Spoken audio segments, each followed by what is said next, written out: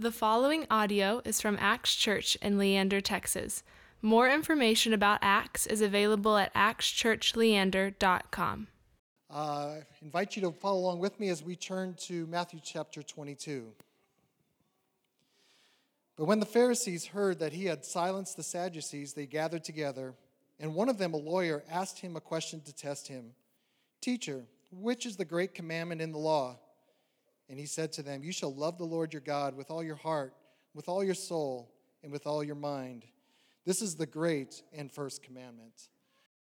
Oh, Heavenly Father, Lord, we're going to encounter you in your word. Lord, we're going to understand what the foundation of our faith is today. Lord, I pray that you speak.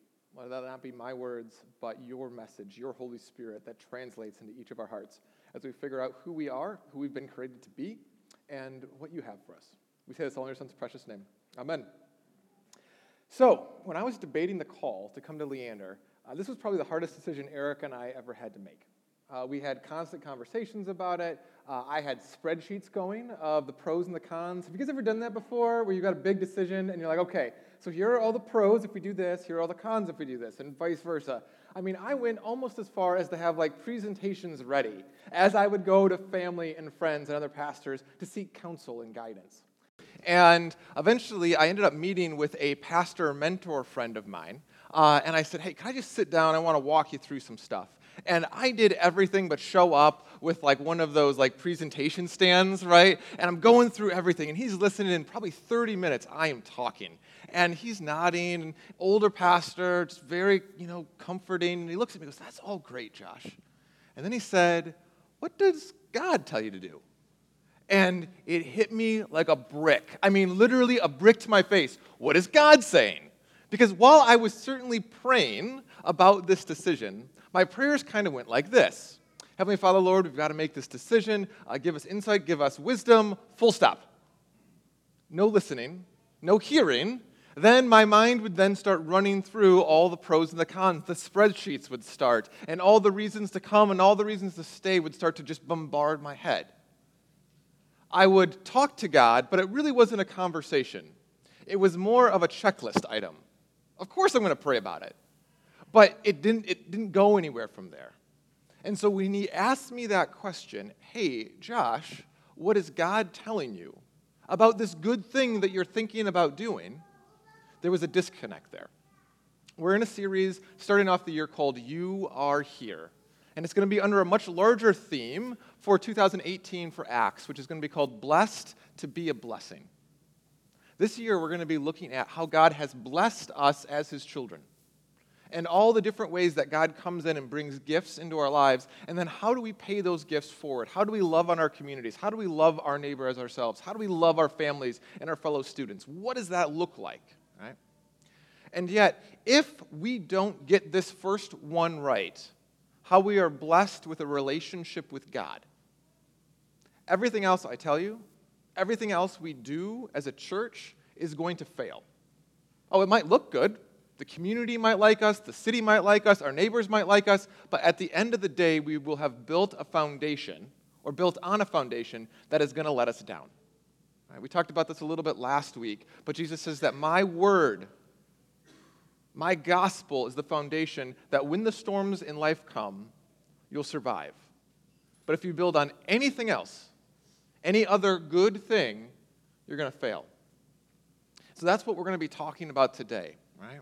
And this story actually starts, and we see this theme happen again and again and again through Scripture, where God, when he led his people out of Egypt, and I think that's going to be our first slide, he spoke these words, right? So they finally come out. He's creating his own nation, and God said, "I am the Lord your God who brought you out of the land of Egypt and out of the house of slavery.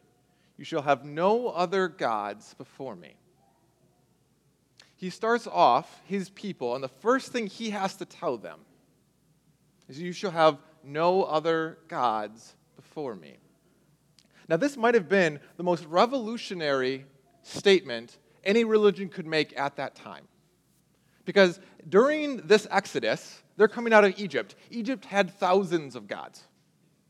Their neighbors, the Philistines and the Mennonites and all these others, had thousands of gods. You had a god for the rain. You had a God for your finances. You had a God for fertility. You had a God for agriculture. You had a God for the sun. You had a God for everything. And depending on how your life was going, you would reach out to these other gods. And these other gods would protect you. These other gods would fix the situation that you were wrestling with. And what God, though, says is, no, I am the Lord your God, and you will have no other gods but me. And this theme happens again and again and again through Scripture. And in fact, when Jesus shows up, then he comes up and he rewords this commandment a little bit, and that's what we read from Matthew, right? But when the Pharisees heard that he had silenced the Sadducees, they gathered together.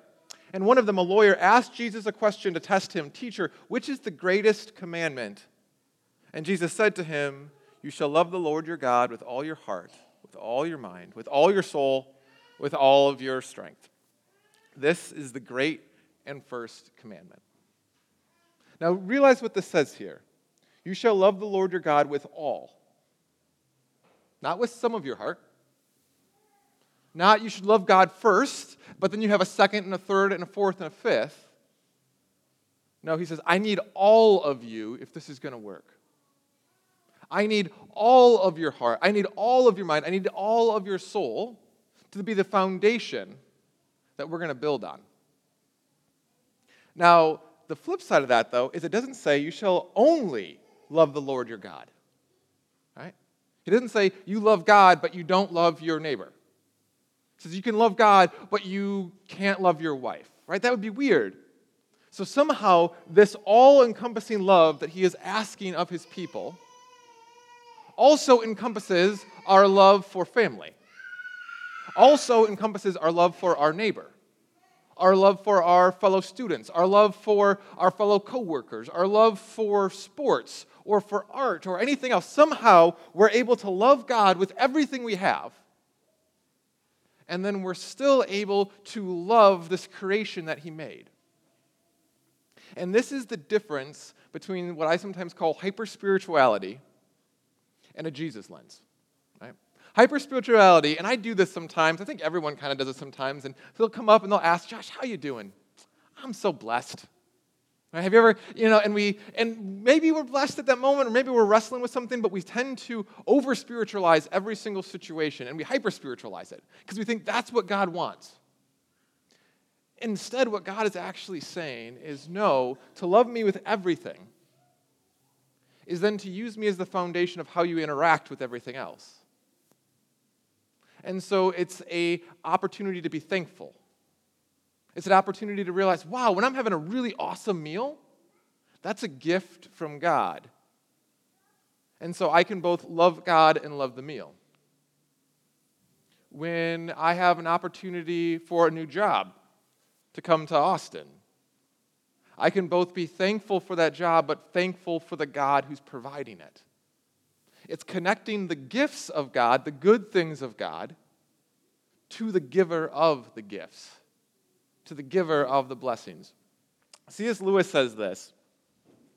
He says, "There is but one God, good, and that is God.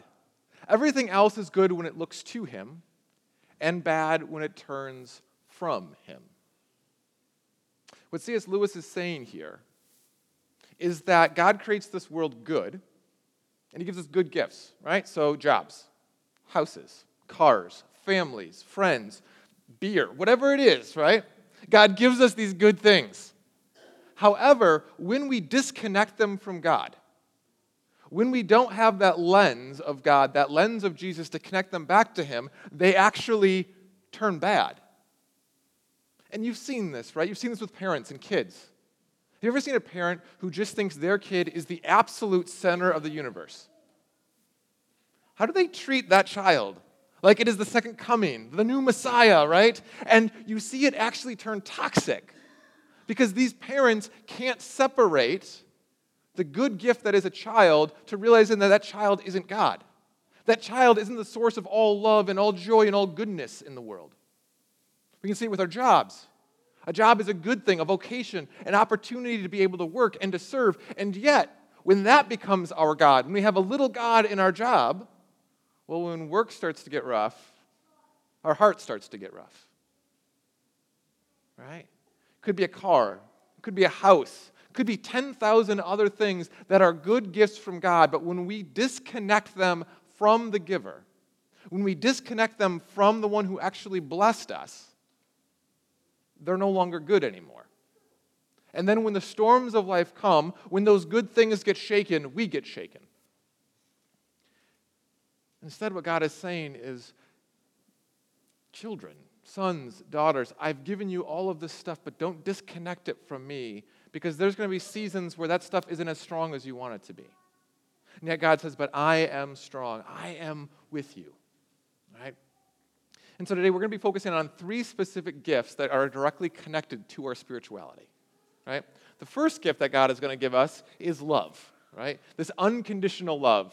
Probably the most well-known Bible verse. For God so loved the world that he gave his only Son, that whoever believes in him should not perish, but have eternal life.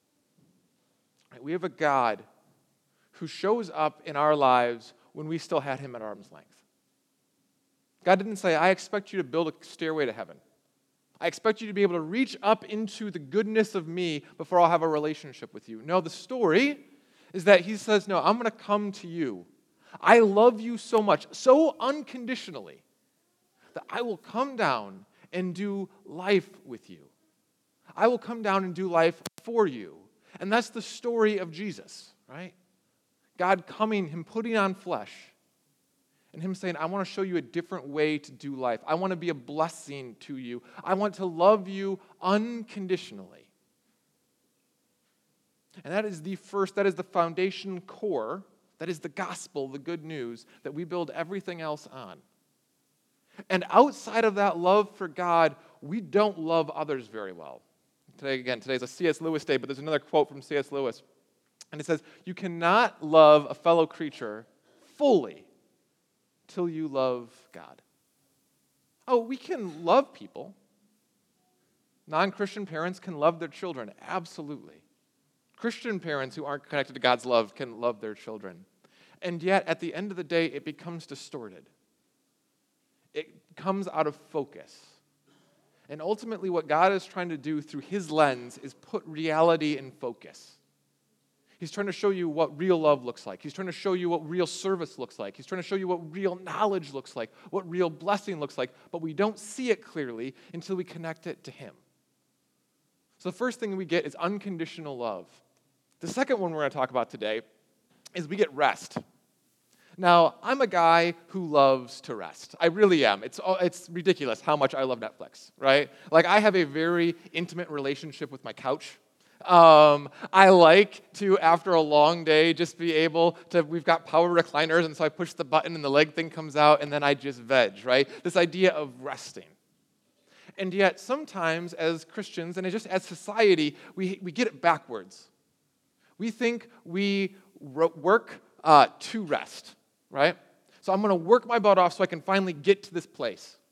And really what happens is we exhaust ourselves until we get a break, and then we recharge, not fully, just enough so we're beyond that exhaustion point, and then we jump back into the breach. We think that we have to control everything, right? And so we're resting from work. And yet what we find in Scripture is God wants to actually flip it. He wants us to work from rest. He doesn't want us to have to be perpetually exhausted, perpetually carrying the weight of the world of our shoulders. What's the budget going to look like this month? Am I going to be able to fix this problem with my family? What about this health illness? What about? We start to put ourselves as God. This is just a little bit later in Exodus, after he gives his first commandment. He says, remember the Sabbath day to keep it holy. 6 days you shall labor and do your work, but the seventh day is a Sabbath to the Lord your God. On it you shall not do any work. You, your son, your daughter, your male servant, your female servant, or the livestock or sojourner who is within your gates. Do you know what this verse tells us? For 6 days the Lord made the heaven and earth, the seas, all of them rested. He rested on the seventh day. Therefore the Lord blessed the Sabbath and made it holy. What God is saying here, and this might be the best news you guys hear all day, you are not God. All right, spouses, turn to your wives, turn to your husbands. You are not God. This is amazing news. Because so many of our problems, so much of our exhaustion comes from thinking we are God. Comes from thinking that we actually are in control. Comes from thinking that we have to figure it all out. And what God is saying is, no, I built a rhythm into your schedule that you are to rest and to remember me. Remember that you're not the one who has to carry all this. I'm going to carry it for you. This is a blessing beyond measure because as humans, we constantly think we're God. We constantly think we have to fix it. And what God is saying is, you don't have to fix it. I'm the big G God. I'm the one in control. You don't need any other gods, even yourself. I promise you, I have you. I promise you, you're not alone. God blesses us with rest. And finally, God blesses us with prayer. Now, I'm going to be honest. This is the one I probably have the hardest time with. I pray, but I do the checklist prayer, right? I do this, all right, God, take care of this person, take care of this person, take care of this person. But then I go back to being God. I go back to trying to fix everything. I go back to trying to control everything. I go back to carrying everything. And I sometimes forget the power that prayer has and what that looks like. One of the clearest examples of what happens when we pray, though, comes from the life of David. Right? So the two big stories that we know most about David are him killing the giant Goliath and him having adultery with Bathsheba. Right? Those are the kind of two tent poles that we normally think of with David. But one of the most interesting points of David's life is when Saul decides, you know what, you're trying to take my job. And so the current king hunts down David for about 10 years. And he's constantly running, and David's running around with bandits, and he's living with the Philistines, and it's this really messy, broken situation. And at one point, Saul has David dead to rights. David and his men are hiding out in this cave, and Saul wanders into the cave. He had to relieve himself, ironically. This is true. This is the Bible. And David realizes, I'm going to die. He's got an entire army out there. And yet God delivers David from Saul. And after he delivers him, David writes a psalm.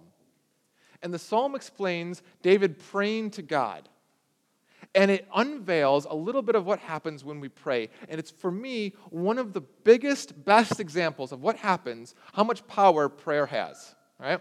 So read these words with me from Psalm 1. I love the Lord. I love you, O Lord, my strength. The Lord is my rock and my fortress, my deliverer, my God, my rock in whom I take refuge, my shield and the horn of my salvation, my stronghold. I call upon the Lord who is worthy to be praised, and I am saved from my enemies. All right, so standard kind of Jesus-y song, right? But then he goes on and he says, the cords of death entangled me, or encompassed me. The torrents of destruction assailed me. The cords of Sheol, hell, wrapped around me. The snares of death confronted me. Do you ever feel that way? Like the snares of death are confronting you. Maybe it's a health problem. Maybe it's a financial problem. Maybe it's a work problem. Maybe it's 10,000 other things, right? Where we just feel entangled and constricted. David literally had someone trying to kill him. And then he says this, in distress, I called upon the Lord to my God for help. From his temple, he heard my voice, and my cry reached his ears. So God hears him. And then this is what happens when God hears him. The earth reeled and rocked. The foundations also of the mountains trembled and quaked because he, the Lord, was angry. Smoke went up from his nostrils, devouring fire from his mouth. Glowing coals flamed forth from him. He bowed the heavens and came down. Thick darkness was under his feet. He rode on the cherubim and flew. He came swiftly on the wings of the wind. He made the darkness his covering, his canopy around him. Thick clouds dark with water. Out of the brightness before him, hailstones and coal of fire broke through the clouds. The Lord also thundered in the heavens, and the Most High uttered his voice, hailstones and coals of fire. And he sent out his angels and scattered them. He flashed forth lightning and routed them, my enemies. Then the channels of the sea were seen. The foundations of the earth were laid bare at your rebuke, O Lord. At the blast from your breath of your nostrils, he came, he sent from on high. He took me. He drew me out of many waters. He rescued me from my strong enemy and those who hated me, for they were too mighty for me. They confronted me in the day of my calamity, but the Lord was my support. He brought me out into a broad place. He rescued me because he delighted in me. David says that the foundations of the earth shook, that the heavens were laid bare when he cried out in prayer. Oftentimes when we're praying, when I'm sitting there at the foot of my bed and I'm looking up and I just hear my words bouncing off the ceiling, I can think God's not hearing me.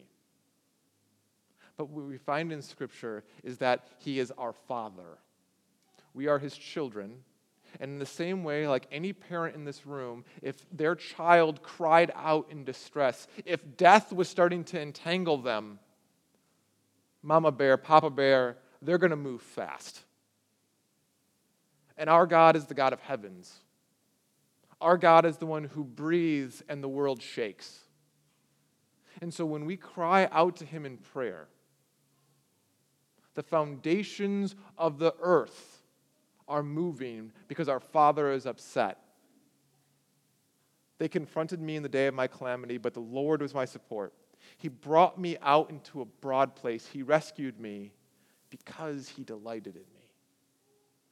If you hear nothing else today, know this, that your Father in heaven delights in you. That is a blessing. God loves you. God supports you. God has a plan. And that doesn't mean that everything's going to be okay.